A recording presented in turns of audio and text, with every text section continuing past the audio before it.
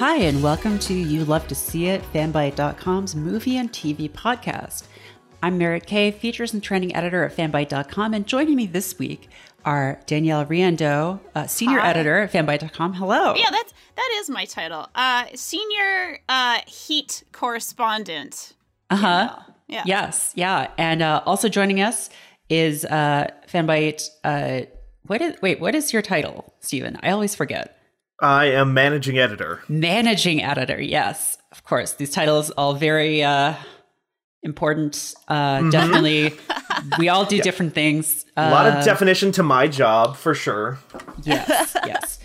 And this week, we're not going to let ourselves get attached to anything we're not willing to walk out on in 30 seconds if you feel the heat around the corner, because we're talking about Michael Mann's 1995 American crime film, Heat. Yeah. And I want to just first of all thank my friend Aurora for recommending that I watch the films of Michael Mann. I had seen Collateral in theaters when it came out, but I'd never seen Heat. I've been told to watch it for quite a long time. And I was curious, like, have either of you seen this before? Danielle, I know you hadn't, right? Because we watched it together last night. Yes. This is my first time watching the whole thing. It's one of those things where, like, in film school, blah, blah, blah, people talk about it and we, looked at scenes here and there, but I never actually sat down, watched the whole thing. So this has been my first time with it. And Stephen?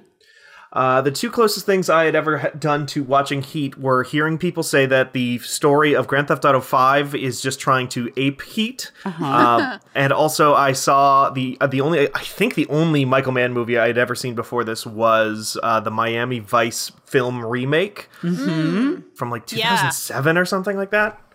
Yup. That sounds about right.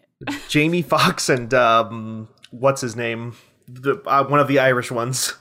One of the Irish ones. I believe that was Colin Farrell, but was that Colin Farrell? It was one of the Farrells. It was Colin Farrell. Him. It was. It's definitely okay. him. Not Will Ferrell. Got it. Will Ferrell that would be a very different stars. film. So I believe Jamie Foxx frequent collaborator, or maybe just the two times, because he was. He's actually has worked with Michael Mann on Ali and on Collateral. And he actually had a nomination for Best Supporting Actor in that movie. But we're talking about Heat today, so let's bring it back to Heat. So this is a film about heists, which are maybe one of the best fantasies films can provide to us. Because although this is a very different film from like an Ocean's 11, which is much more about kind of like the prestige, right? It's about setting up this plan and like tricking people. No, in this film, people die. A lot of people die. So it is an action film.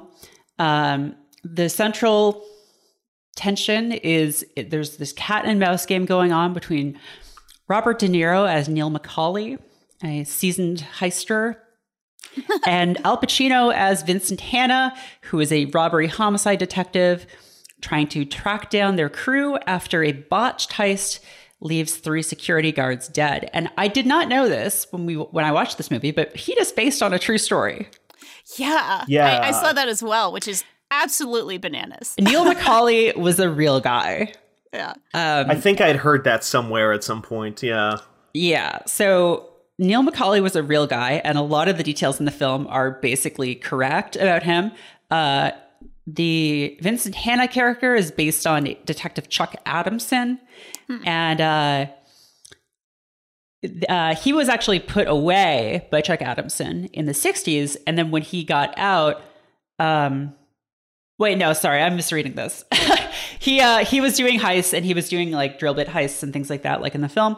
And Chuck Adamson did track him down in 64. But he was also killed. Much like in the ending of this film, maybe getting ahead of ourselves a little bit. Yeah. But there's a lot of scenes in this film that are based on actual things that happen. Like the scene, kind of one of the key scenes of the film is when McCauley and Hanna meet. And they meet face to face. They get coffee, because the whole thing about the movie is that Hanna basically knows, like, he basically has, like, knows that these are the guys that did the last heist. But he has no evidence, and unless he catches them actually in the act of doing another heist, the best he can get them on is like breaking an entry or something, and he isn't happy about that. So he does They have an opportunity to do that. They do. But and they Sergeant McClunky fucks it up. Sergeant McClunky. Exactly. Yeah. He shot first, as it turned out. Yeah, it's really a problem. Adamson and Macaulay actually met for coffee. That's wild. Yeah, that dialogue is based on an actual conversation they had. Huh. Yeah. That's incredible. So maybe let's back up a bit. Basically, the film opens and... like I said, there's this botched heist, right? Because they have this new guy on their squad named Waingro. Waingro, which sounds like the name of like a plant fertilizer, plant food or something. Yeah. Use Waingro on your lawn. And this guy is bad. He's like a bad man because, doing a heist, it's fun. It's like, whatever. You're just stealing money from a bank. As they say in the movie, your money is insured by the U.S. government. Like they're stealing the bank's money from you. Yeah. So Macaulay has this crew: Chris Shiherlis, Michael Cerrito, and Trejo, who is played by Danny Trejo, who just has the same name. He's just Danny Trejo. And they hire Waingro, and they're robbing this armored car of these bearer bonds. And Waingro just fucking kills one of the guards. So Macaulay's kind like, of for no reason. For no reason, yeah, because he's twitchy. And Macaulay's like, well, you can only get so wet, right? So like kill the other two because, or kill the last guy because like we might as well not leave a witness. Right. They're already down for murder one. And that's how Al Pacino's cop character is able to determine that they are like professionals. Because they're like, well, if they're already going to go away from murder, they know that it makes more sense to just kill everyone. Right, exactly. And so they get away, but then they're going to kill Waingro because he basically he caused them to have to do murders. And they're about to kill him, but then a cop car passes by and he escapes. Meanwhile, they're trying to sell back the bearer bonds to the guy that they actually stole them from, who is this money launderer named Roger Van Zant. And the whole angle there is, well, the insurance already paid you out. And if you buy them back from us at a discount, like you've made money on this deal. Right. But because he has to be a big man, he's like, oh, people think they can steal from me. I'm going to have them killed. So he tries to kill Macaulay. That doesn't work. And then that starts kind of one of the other blood feuds happening in this movie. So there's the Van Zandt Macaulay angle. His bodyguard, which all we need to do is just yes, we do need to address this. A very meaty Henry Rollins is like the bodyguard of Van Zandt. Like just all eyebrows, all hair, all beef. Like just like incredible. A walking wall. This man. It is a good reminder that Henry Rollins was young once and was like in one of the most famous punk bands of all time. Because in my brain, like Henry Rollins is always playing is doing kind of this, but like with older characters because he's just an older man now, like playing bit roles in major movies and sometimes video games, as we discussed offline. Yeah. But it's so strange for me to see 1995 Henry Rollins again after like a lifetime of the current version. Well, it's so weird to see a lot of 1995 versions of these people. So off the top of my head, Robert De Niro looks very small and young in this movie. Like he also has the goatee going on, which is a very odd look. He has the devil's goatee going on in this movie. It's not a great look, really. Not a great De Niro look. Some people can make it work. I don't think it works for him. Adam Sandler, for instance, made that work in in its way. Recent thriller. Yeah. Natalie Portman, who is like 15 years old in this movie. Like that, she's like an actual baby, right? Yeah, it took me a minute to realize that was Natalie Portman because I was like, that child, that literal like in the movie, literally a child teen, is Natalie Portman. Yep.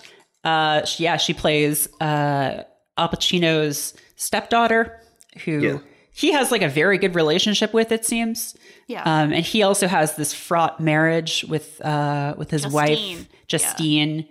And she's smoking drugs, and she's On Prozac? high on Prozac. High on Prozac. Yep. Grass That's how and you know Prozac, this I think movie is was what she made in the says. 90s. Yeah. And he, his home life is kind of not great because he is married to his job in many ways. And he has told his wife that she has to share him with all of the scumbags of the world because he is just kind of obsessive. And there's shades of like Javert in this character, kind of just like single-mindedly, like that archetype of just like, is just obsessed with catching his quarry. And he's actually described kind of in that way by her throughout the film as like this beast or the hunter that just like all it is what it's hunting. Meanwhile, Macaulay gets into this thing with Amy Brenneman. Yeah. And it starts off so strangely because he goes in to like eat dinner, and she starts like basically hitting on him or like trying to talk to him, and he's just like, "What's it to you, lady?" Like, "Hey, I'm trying to eat. What do you want, lady?" Yeah. And it's like, she's trying to have a conversation. Like, what? Right. It's the most obvious flirting in the world, and like he's just like almost a parody of a person being on their guard to a certain degree. Yeah, right, yeah. But nonetheless, they end up initiating this relationship. She plays this bookseller, but who wants to be, or who is like a graphic artist, but is just sort of doing that by night. And there's this tension because he obviously hasn't come out and said, like, I'm a heist man. That's what I do. He claims to be a salesman instead. And essentially, like, what we've got are like these two characters who are locked in this cat and mouse game while they're sort of destroying their lives in pursuit of their goals. And literally everyone in this movie is destroyed. Like, anytime we see their personal lives, they are already destroying it, or they are just, like, in the case of, like, Waingro, like a complete actual psychopath. Right. Yeah. That character is just, like, what is his deal? Because he is just, like, psychotically evil. Like, he's just, like, does things because he can or has, like, a whim. Like, there is a scene that is just like, man, I can't. I hate this in movies. It's like, oh, how do we show that this guy is evil? Well, obviously he has to kill some lady, but, like, who's he going to kill? Oh, definitely a prostitute. Like, right.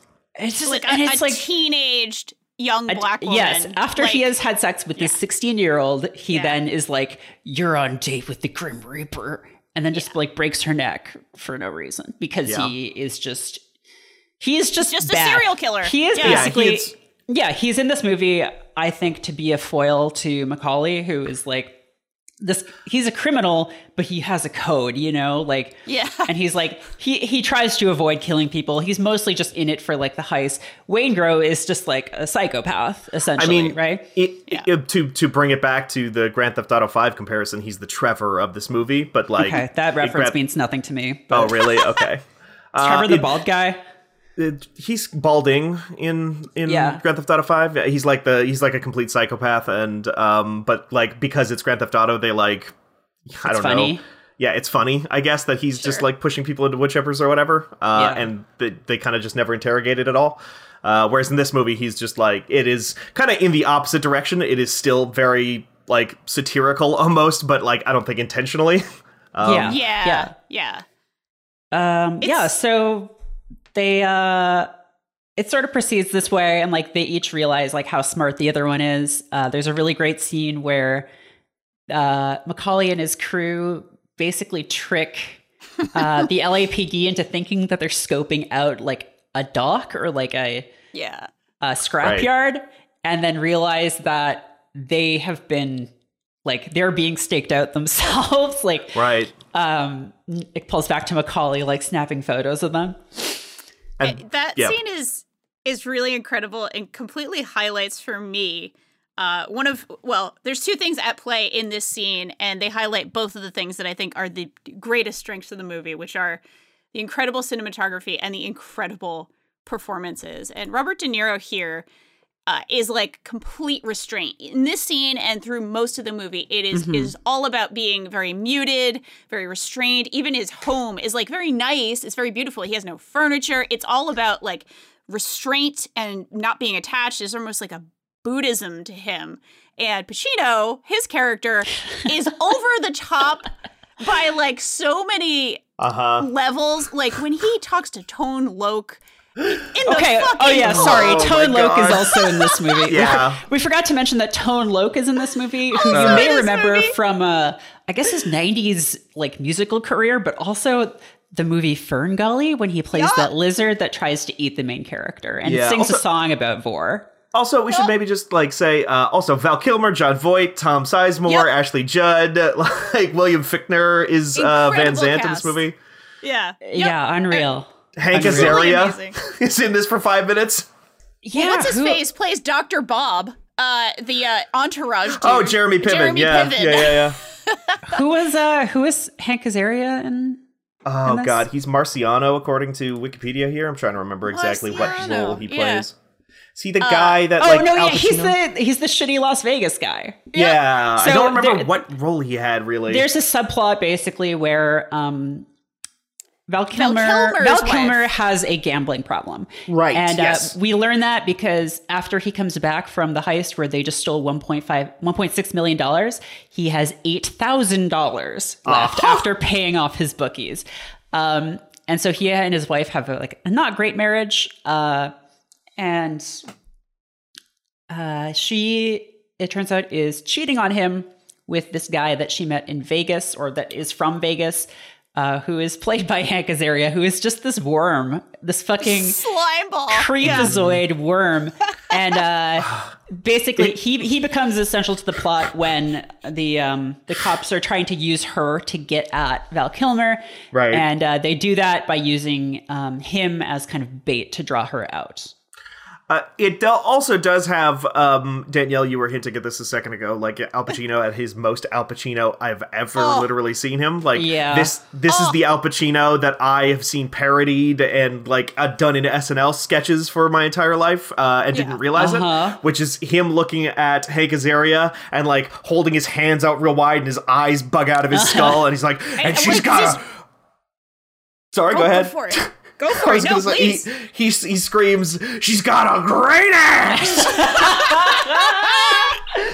And you've got your head all the way up it! That scene was just, oh my God. It's too much. It's too fucking much. It's just too much. And it's so good. It's such a commanding performance. And again, on both sides, like, both of them are playing, like, both of them are on the top of their game. They're both at this point, you know, they're not young guys anymore, but they've both had, like, incredible careers already to this point. And this is almost, you could argue, peak for both of them. Again, one of them playing restraint and one of them playing all the way over the top. And it really plays nicely into the whole cat and mouse thing of like, these are two guys from both sides of the law, blah, blah, blah. One's the heat and one's the, you know, the criminal.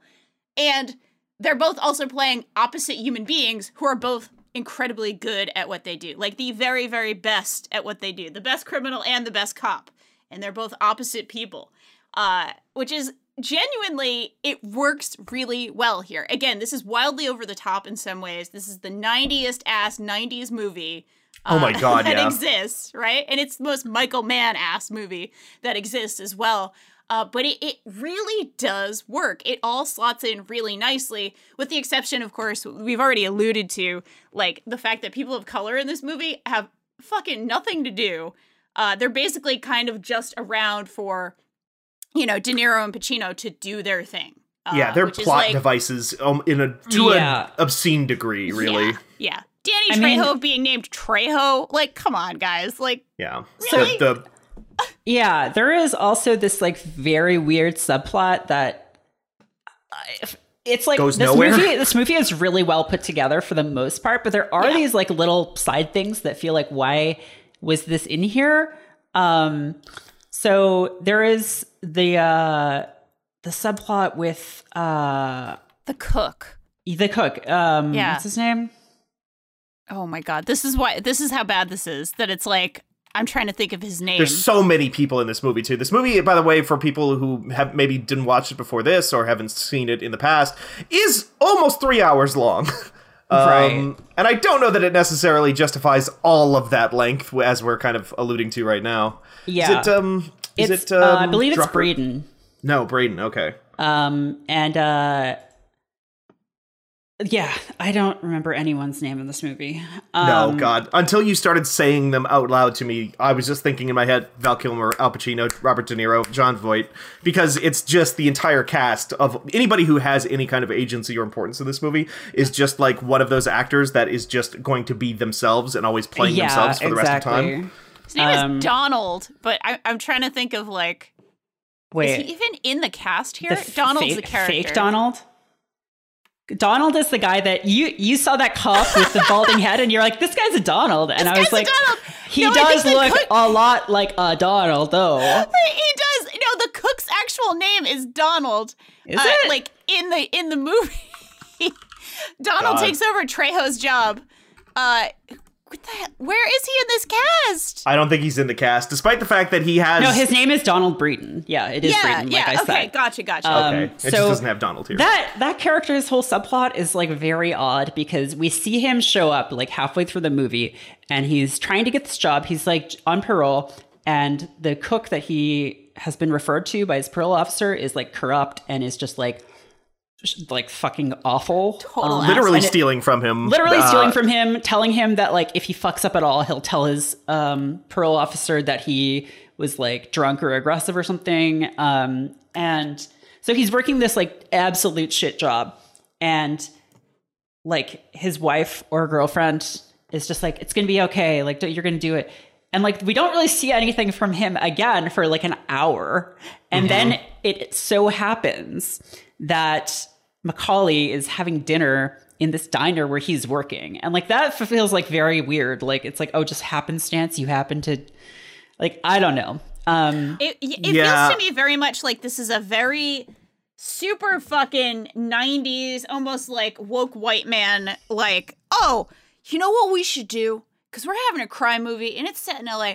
You know what we should do? We should show that sometimes people are forced into a life of crime or feel forced into a life of crime by all these factors. And we'll do it by having this fucking piece of shit, bad, Z plot with these actors who are doing their absolute best with the material. But like, it's framed like almost kind of cornily. Like it looks like it's from another movie or something. And yeah, it really does feel that way. And like he feels like a primary character in another movie. Yeah, in another movie. And it's weird because this movie, like, again, cinematography incredible. Acting incredible, action scenes and staging incredible.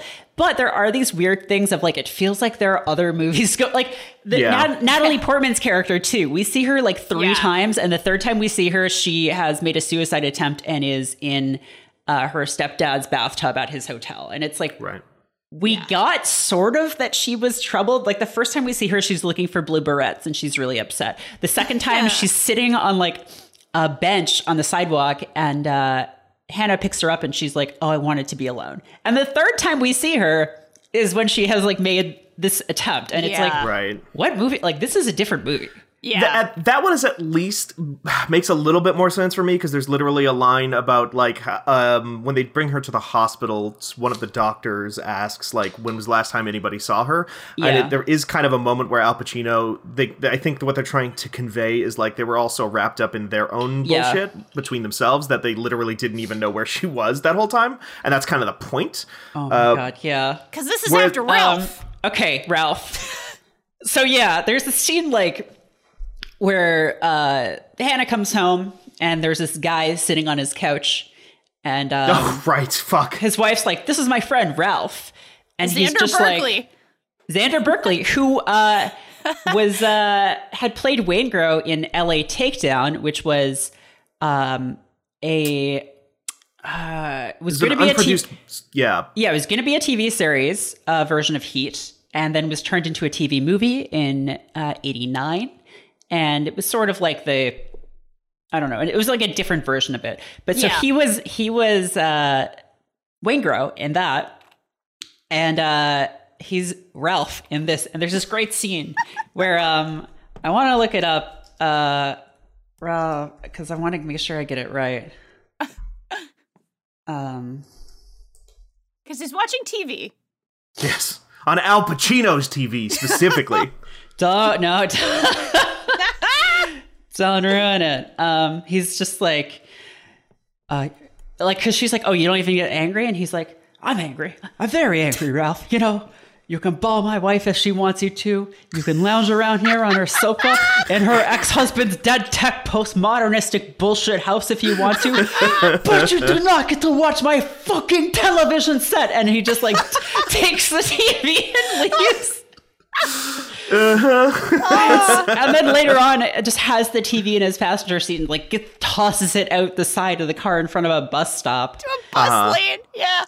Because he's like pulling it out of the wall in such a way that it is destroying the TV. And like Ralph just keeps going like, I should go. And he's like, you sit the fuck down, Ralph. And this guy's just like, I'm so sorry. I didn't know that you were married. And like, everyone's like, Ralph, shut up. Ralph, I feel bad. You know what? I feel bad for a lot of people in this movie. I might feel the worst for Ralph. Like, I feel a little bad for Ralph. She literally says, I wouldn't have to debase myself with Ralph if you weren't around. It's just like, what the fuck did Ralph do in all this? Yeah. Like, Jesus Christ, Al Pacino's no fucking angel over here. You know? Yeah. So, yeah, basically, things are deteriorate for everyone. And the climax is, you know, we've got this one last heist because Macaulay realizes, like, they're onto them and he wants to do one last score before he retires to New Zealand with Edie.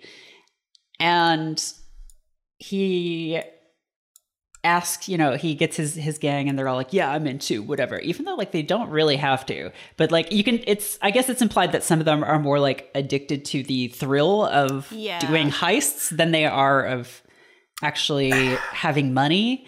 And I think there's a thing that I think they're kind of going for, especially in that scene, and some stuff that they kind of set up early on, which again almost feels like it's from a different movie than this one, between Val Kilmer and Robert De Niro's characters, is the idea that, oh, these guys are tight. These guys are they're brothers, friends. Right? Yeah, they're guys being dudes. Yeah, that's this whole movie is just guys being dudes, and what's better than that? Yeah, but no, De Niro's character Macaulay has this weird thing with Chris.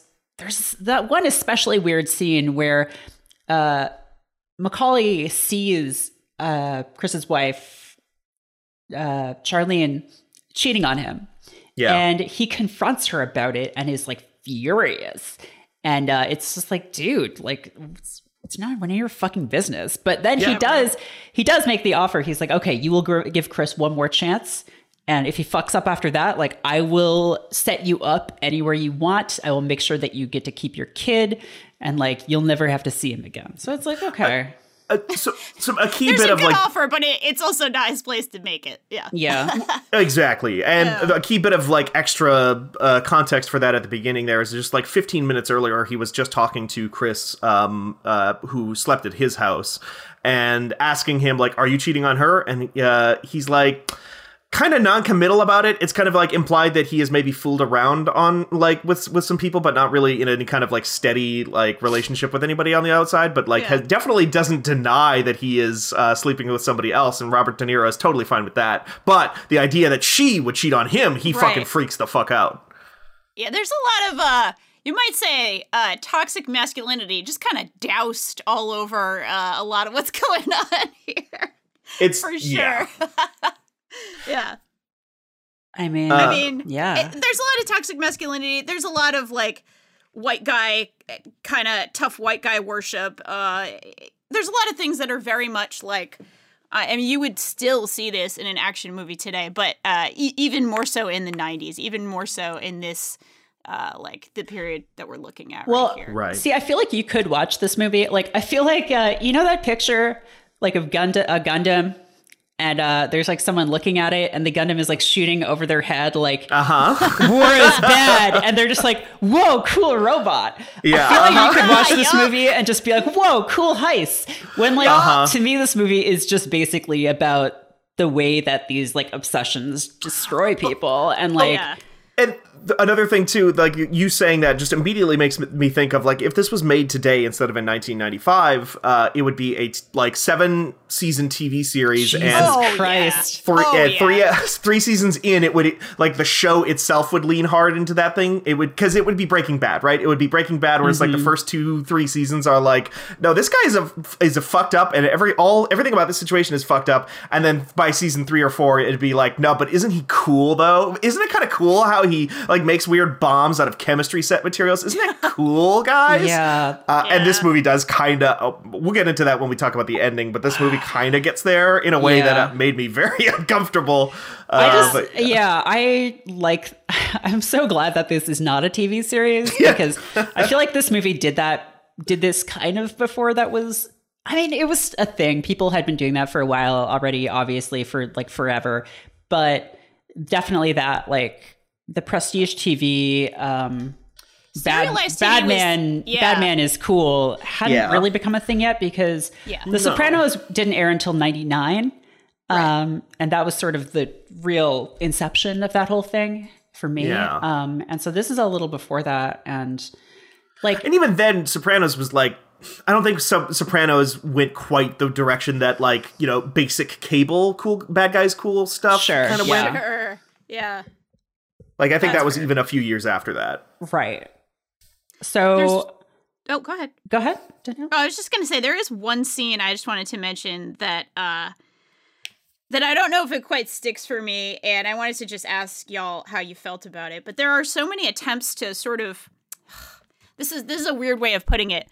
There are so many ways in which this is Al Pacino's movie. There's so many ways in which the audience is really asked to super, super identify with this dude, even though we're supposed to think the crime is cool and that Robert De Niro's character is also very much, the central focus as well. There's so many ways in which we're still really supposed to side with him because he's a quote good guy, right? He's the good cop who's he's on the right side of the law, all this shit. And there is a sort of a dual scene. There's a scene where he's dancing with his wife and it's all sexy and all hot and she's talking about what a beast he is and all this stuff, which is adorable. And then it cuts. He has to leave in a hurry, and it cuts to there's kind of a dance there. And it cuts to him having to sort of confront this next murder, again, of the young sex worker. Yeah. And he has to almost like keep this young woman's mother away from the body because it's too upsetting, basically. And so he's almost doing a dance with her. And the way it's cut, the way it's framed, there's almost this like, oh, the duality of man, like the suffering he sees, the suffering he must deal with. That like, I don't know. I don't think it's super worked for me. It's like, I appreciate what they're going for. I do think there is like a nice sense of filmmaking about it. Like yes, it looks beautiful. It does look beautiful the way they didn't cross-cut the scenes, but the way they put them kind of next to each other very much says like, oh, this is his real dance. He's doing his fake dance with his wife, but his real dance is out on the streets. And I don't know if that worked for me, but I just wanted to bring that up because it was something that kind of stuck in my mind long after we finished watching. I just kind of kept thinking about that scene and that like the haunted look in his eyes and all this other stuff and the way he brings up some of the awful things that he has seen to his wife after the fact, after when she's kind of talking about him as a hunter and looking after his prey, and that's what he really is. It's just like a really weird sense of like, are we supposed to find this really great about him and really heroic about him, or are we supposed to feel a little bad for this guy? Like, there's just like an identification problem I have here that I didn't know if that struck you guys. That's really interesting to me that you gravitated towards Pacino's character, because for me in like a crime movie, I'm always rooting for the heist guys, and that to me is one of the tensions of movies like this, is because Macaulay murdered a bunch of people. Early on in the movie, like he, if he didn't personally shoot them himself, like he gave the order. And we're kind of encouraged to forget about that by like the 2 or 3, like right for the 2-hour mark. I mean, and the movie's been going on long enough that like we're not really thinking of the instigating incident anymore, and we're just like, oh, please, like get away with Edie. Like you can leave all this behind and have a perfect life in New Zealand and go to Fiji and see those bioluminescent whatever. And like to me, Pacino is like, I mean, I want him to be frustrated, and I want him to fail, and I want him to like be like cursing the skies, like Macaulay. Right. My head was on my ass. What did I do? Yeah. I mean, it's not a good way to present it, but it is a very 1995 way to present it, which is, I think, that like the litmus paper for who is the good guy and who's the bad guy is basically just like using the women in their lives as that. Yeah. And Robert De Niro treats Edie generally better than I would say Al Pacino treats his wife in this movie, which is to say, like, again, they literally neglect his stepdaughter to the point that she is having suicidal thoughts and, you know, eventually takes action on that in a way that like is very bad.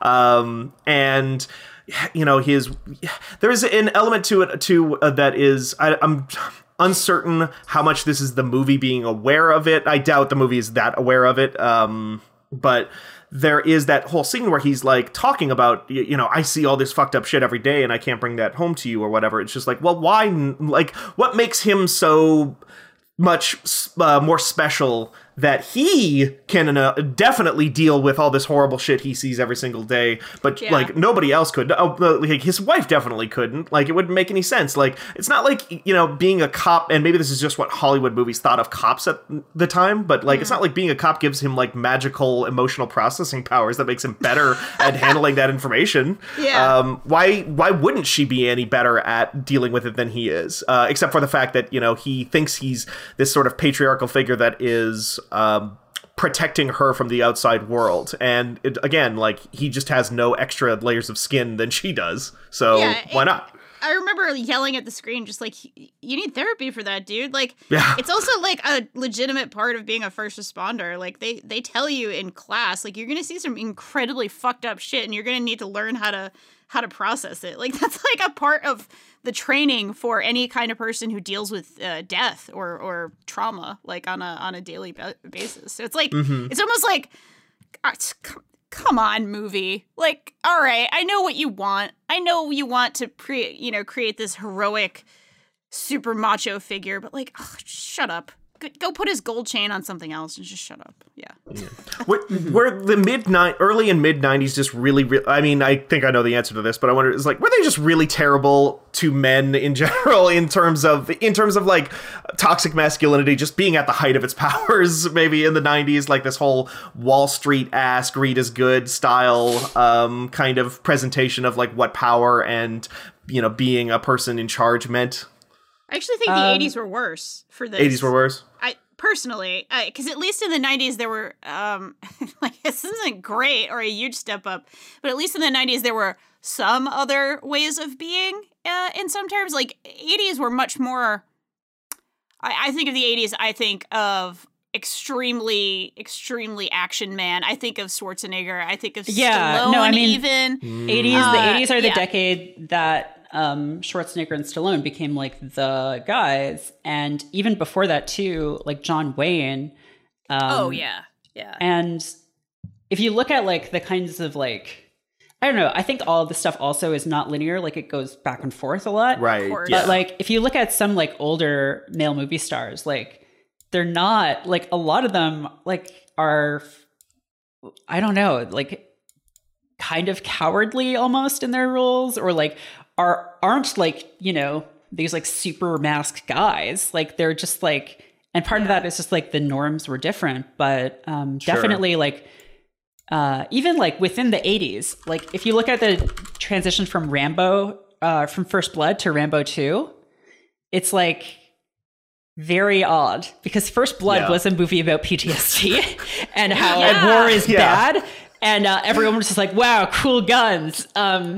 Because Rambo, or First Blood Part 2, is just like... Do we get to win this time, sir? Yeah. Like... God! So, yeah, I think during the 80s, there was this big transformation. And, you know, the 80s is also like Reagan... Sure.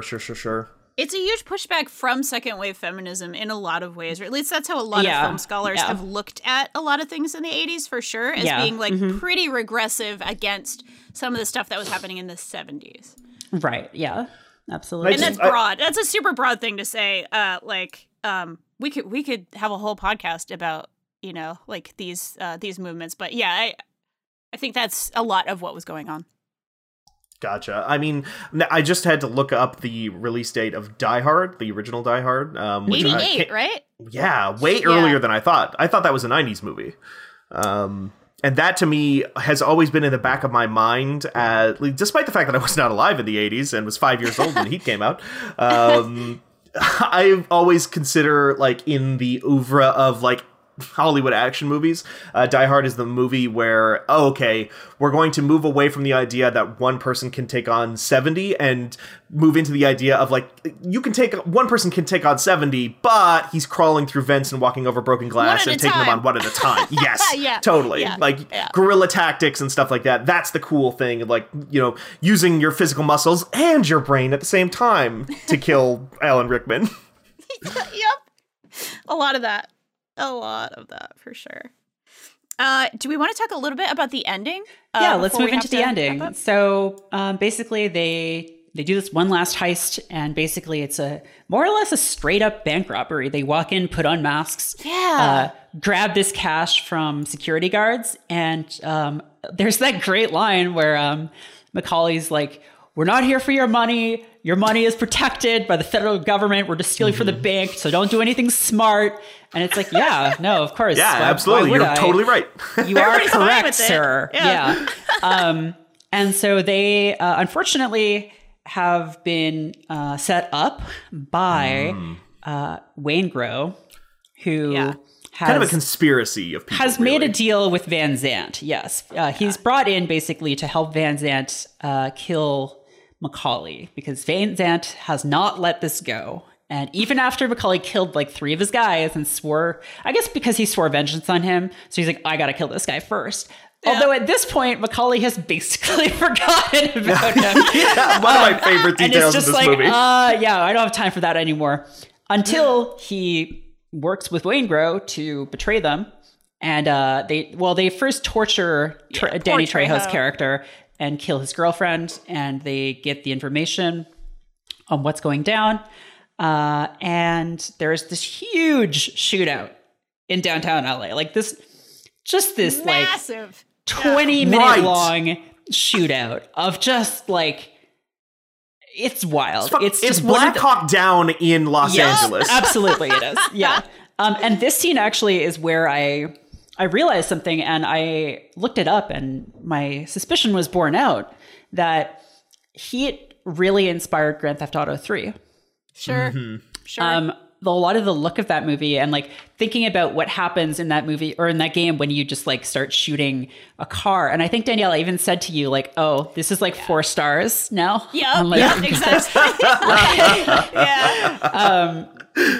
It did also. It was one of the inspirations. GTA 5. There is a mission in that game actually based on the first heist in this movie. Oh shit. Yeah.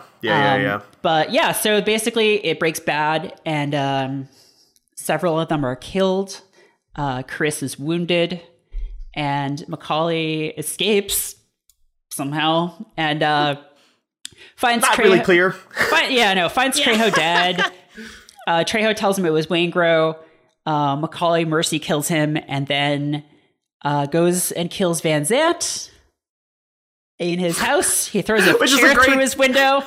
It's also a really great scene. I love that too, of just like the it does really kind of show what kind of criminal that Macaulay is, especially at this point in the movie where he has again forgotten about Van Zandt, and how like unimportant Van Zandt is almost to him in like the course of his life, right up until the moment that his friends got killed. Because there's this scene, he throws the chair through Van Zandt's window. Van Zandt is watching hockey on his TV. And Robert De Niro walks in, points a gun at him, and says, "Where the hell is Waingro?" He doesn't even care about Van Zandt at this point, despite all of the resources and stuff that like was the impetus for this being Van Zant's fault. He wants Waingro, because Waingro is a person he can like visualize. Like Waingro is somebody he worked with, and he's like, how the hell would I know? And he just shoots him 3 times in the chest. And walks away. Yep. And so then he's basically on his like cleanup revenge tour. He's on his rampage at this point. But he goes back to Edie, and he's just like, I'm a crime man. And she's like pretty, I think, logically freaked out. And he's just like, you gotta come with me. And it's like, I mean, he killed like a bunch of guys.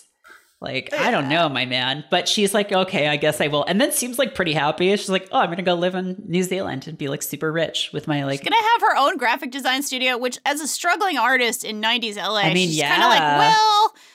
Yeah, hell yeah. Yeah. And she likes him except for the crime man part, but he's going to stop being a crime man. And I also got the sense from her, again, no woman character in this movie is fleshed out very much besides like the orbit that they have to the men in the movie. Yeah. But from her, I definitely got this kind of sense that she was maybe like not antisocial necessarily, but hadn't maybe necessarily ever been in like a really long committed relationship in her life before or something like that. So like she's in a prime position to be like, oh, well, this is just like what it's like when you're in love. Like this is just like what normal people do, right? People run away with their weird multiple murderer boyfriend to go become a millionaire in New Zealand. LA kind of sucks. She kind of thinks LA sucks. And she's like, well, this is a way out. Rightfully so. Zing. But yeah, so they're like escaping, but then he's given the information of where Waingro is, and it's just like, I gotta make one quick stop. And he sure does. He's like, keep the car running, I'll be in and out. And like, I thought his plan was just to walk up into the hotel room and shoot Waingro. No, he has a whole fucking hitman style like thing where he like gets his room number from by calling from room services, takes the security guard uniform, pulls the fire alarm, but Waingro won't come out, and so he just walks in and like and shoots him. Just like an actual. Yeah. Right. But I was going to say, it's just like an actual hitman level where it's just like, okay, I've done all of this work. I've got the right disguise. I've got the right keys. I've created a distraction. I've set everything up. Shit, it's not working the way I wanted to. Fuck it. I'll just shoot and try to run out. The problem is that the cops have been surveying Waingro, and so they see this go down.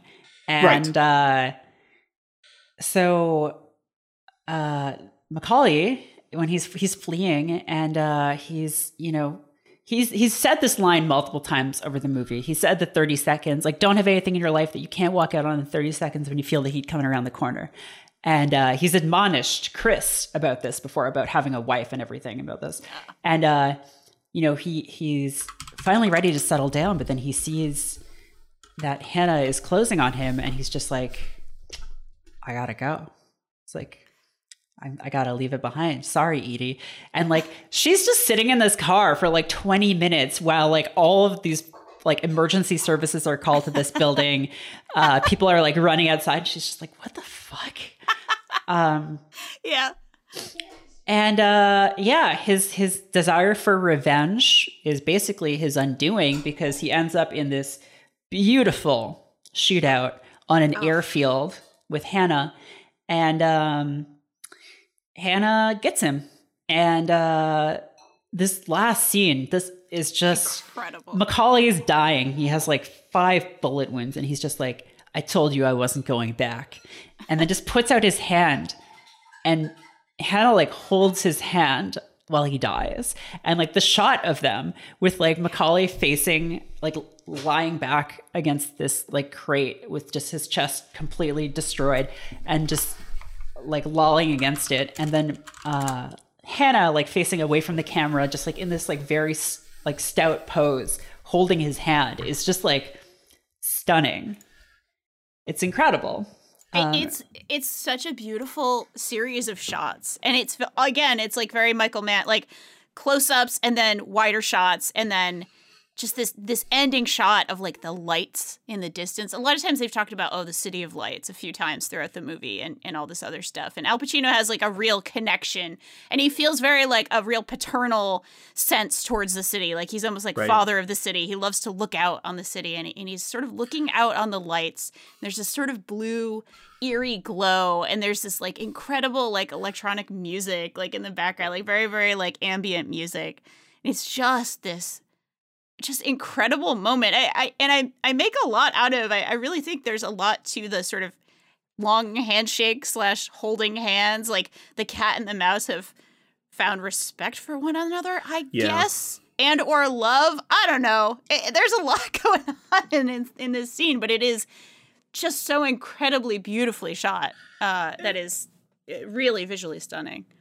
It ties back to me in a way that I like. It's a little, maybe not ham-fisted. It's ham-fisted if I lay it out like this. But Merritt, you mentioned earlier his like metaphor for the city being like this bioluminescence, and it's really interesting to me that like Robert De Niro's character looks out on the city. He looks out on LA at night, and what he sees is life. He sees like people and living things and motion and movement. And Al Pacino, when he talks about what he sees outside of his life with his wife, is just death. It's like babies in microwaves. It's like whatever he talks about. And he's like, he goes back to his like kind of domestic life to try and escape from all that and pretend that it's not there. And I think it's less to do with the fact that he's even trying to protect his family from it so much as that he just doesn't want to think about like those two worlds being in the same place. He wants to very rigidly segment his life between the two of them, because one is death and one is like, you know, normalcy. And Robert De Niro just looks at it and he sees it's just all one big thing. It's all together. Yeah. I mean, that works. Yeah. I want to point out also that the only character who really gets out of this alive on the side of the crime boys is Chris. Yeah. Because he's wounded, but he survives in the shootout, and he gets a new identity and dyes his hair and cuts off his weird ponytail. And his wife is participating in like this sting to get him, but at the very last second, she like gives the signal that they have that it's not safe, and so he regretfully leaves. Like he's never going to be able to see his son again. Right? They sacrifice their son basically because they're going to have to give up to the system. They explain that to his wife. I think she's okay. I think she gets to keep the son, because there is that scene where the cop is like, "Okay, you can you either betray your husband and you get to keep your son, or you will go to jail as an accessory." But what happens in this scene is that she basically gives him the signal to leave without them knowing that she's done that.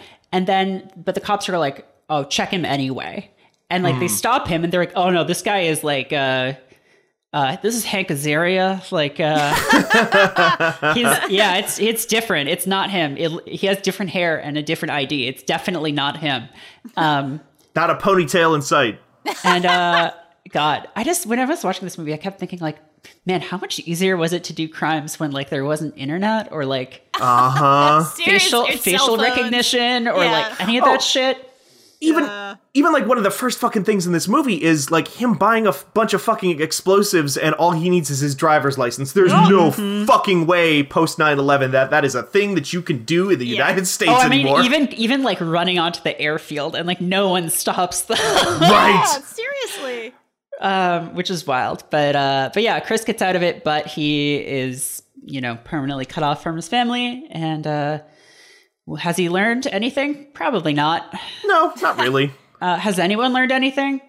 Al Pacino might have a little bit. There's that scene where, as we alluded to earlier, his stepdaughter does try to kill herself, and he takes her to the hospital, meets with his estranged wife, and they kind of like talk it out, and they're just like, could it ever work between us? Probably not. But like, you get the impression that he's like, you know, he really cares about his stepdaughter. And like, so maybe he's sort of like, his obsession is sated for now. Right. I mean, he did just like, didn't have like 100% personal hand in all of it, but he was witness to and party to, like, basically the murder of a serial killer off the streets at that point, and also like this entire criminal network, 2 criminal networks if you count Van Zandt and his money laundering scheme, has basically been dismantled overnight. Like, this just massive chunk of like the Los Angeles crime like zone is gone. Well, wait, who are the other characters who make it out? Okay, Jon Voight's character, I definitely thought was going to die. Yeah. I super thought he was going to get killed or betray Macaulay. Same. Oh, yes. And then Henry Rollins, I mean, his house is like a little mashed up and he gets kicked in the head, He gets I think. a little beat up, but But he's fine. But he's basically fine. He needs a new job, but his boss is dead. The Vegas asshole is fine, right? Yeah, he does get yelled at a lot. Yeah, but he deserves it. Yeah, totally. He's a jerk. Hopefully he learned a lesson Charlene from and that. the son are probably okay as well. I mean, she's never going to see her husband again, but... I mean, yeah, but like, is that a bad thing, considering? I don't know if that's Right, what I took yeah. away from that, though, is that they're never going to see each other again, because he, like, asks people outside of their... what are they, playing basketball? Was that what it was? Yeah. There's like a group of people outside, and he asks them if they know a good place to, like, get a room nearby. to, like, stay. Yeah. So my assumption is that, like, they're going to wait for their moment and, like, run for it or something like that. Maybe. Yeah, Yeah. that's possible. Yeah, that's Heat, baby. Yeah. Based on a true story, which, again, very surprising. That's wild. Yeah. And has like the face of the 90s as its cast, like the entire 90s is all there. I don't think we mentioned that Wes Studi is in this movie. Yup. As like Hannah's number 2, basically. Yup. And I was I was trying to think of the last movie I saw Wes Studi in, and I know he's been in like a lot of like famous movies, but like Street Fighter. Yes, exactly. Like that. I haven't seen The Last of the Mohicans, Dances with Wolves, Geronimo, The New World, all of these. I have seen Street Fighter. Yes. And he was definitely Sagat in Street Fighter. 1 year before Heat. 1 year before what? 1 year before Heat, he was Sagat. Oh my god. This was 1 year?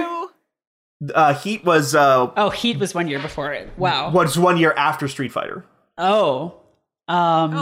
Incredible. Man, I'm looking at his No, I mean he's like an accomplished actor. Yeah, totally. He just Street Fighter was just like a weird blip. There were a lot of accomplished actors in that movie. Oh, he's in Mystery Men. He is in Mystery Men. He plays the Sphinx in Mystery Men. He's been on Penny Dreadful, which that's a movie I haven't seen in a long time. We should do Mystery Men. Mystery Men. I was obsessed with that movie. Me too. I don't know why. Hank Azaria also in that movie. We have two people who are. We have two connections from Heat to Mystery Men. Probably more. Those are the 2 degrees of famously, heat. Eddie Izzard is in Mystery Men. I have not seen Mystery Men. Really? And we might need to do an episode on that one day. We might. Danielle, I feel like you, of all people, would find a certain delight in Mystery Men. I don't know why. All right. Tom Waits is also in Mystery Men. So Ben Stiller.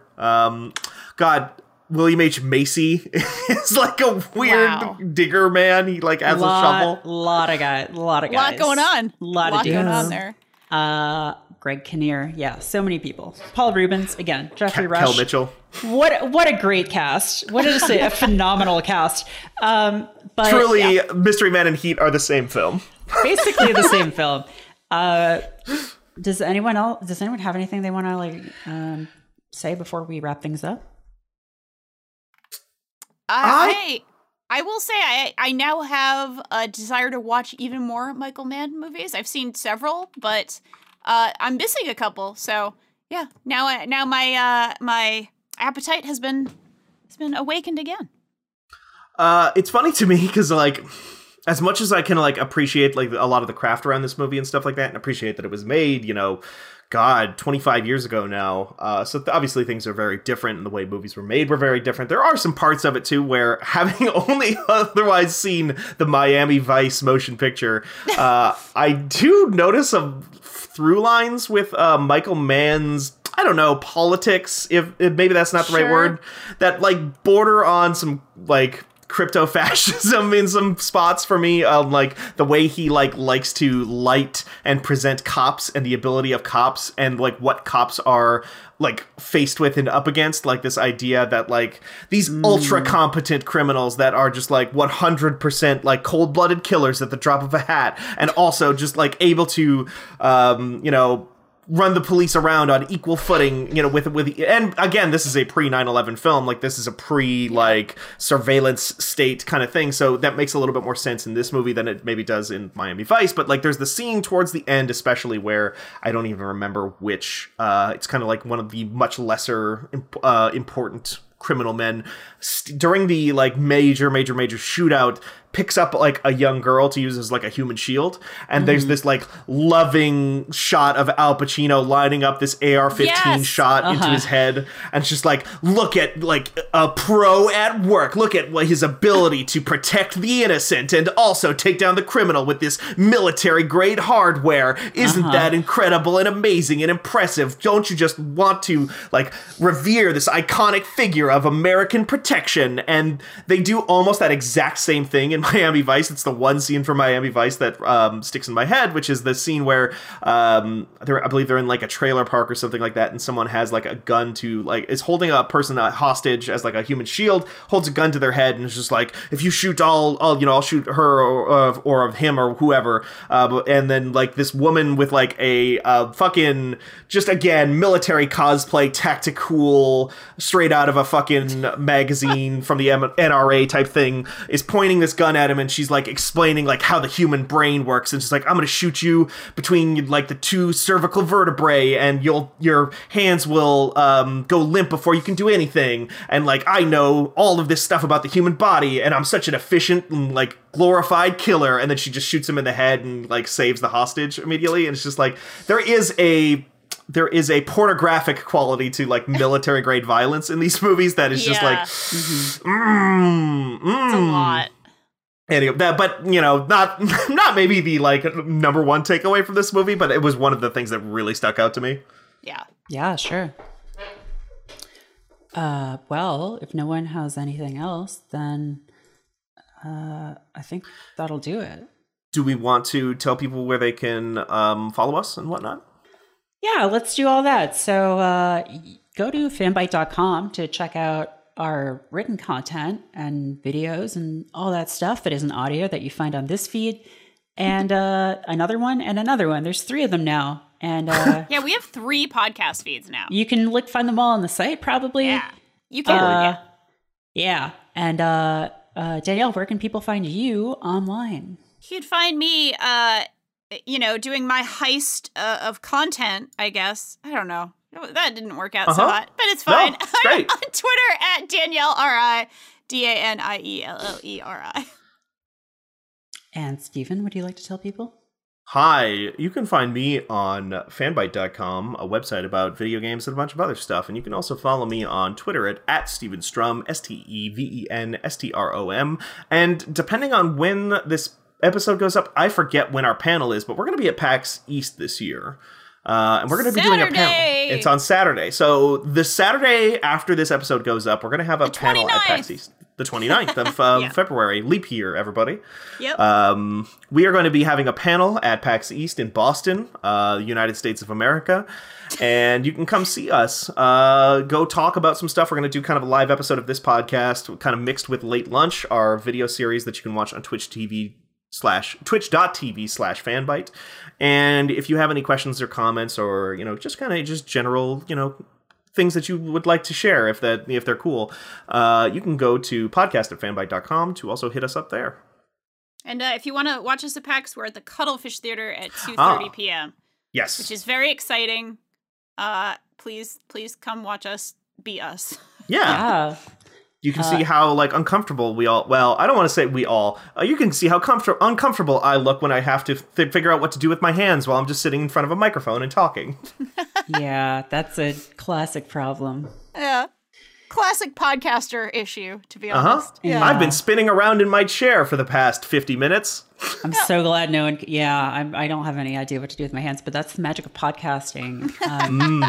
We should just all put our hands in that pain machine that tests if we're human or animals. The gum jabar. Yeah, well, the gum jabar. Oh, yeah. Actually, you're thinking of the needle. The gum jabar is the needle. The box is Frankenstein's monster. You're right. I don't know what the box is called, but yeah. Okay. Well, that's probably enough talking about Dune. We should watch Dune. We should watch Dune. Oh my God. We should watch Dune. We'd have so much to talk about. We should watch Jodorowsky's Dune for sure. That's a thing. Ooh, yeah. So yeah. Okay. That's it for this show, which is called You Love to See It. And I guess what is our sign off? Is it just also saying the name of the show? Yeah, but sign off. Somebody should do it in a very Al Pacino way, I think. Oh, can I do it? Or Merrick, do you want to do it? No, okay. you do it. You do it. Go for it. Because you did a good one earlier. Yeah. Thanks for watching, and you love to see it! Good. Mwah! Good. Bye. Bye.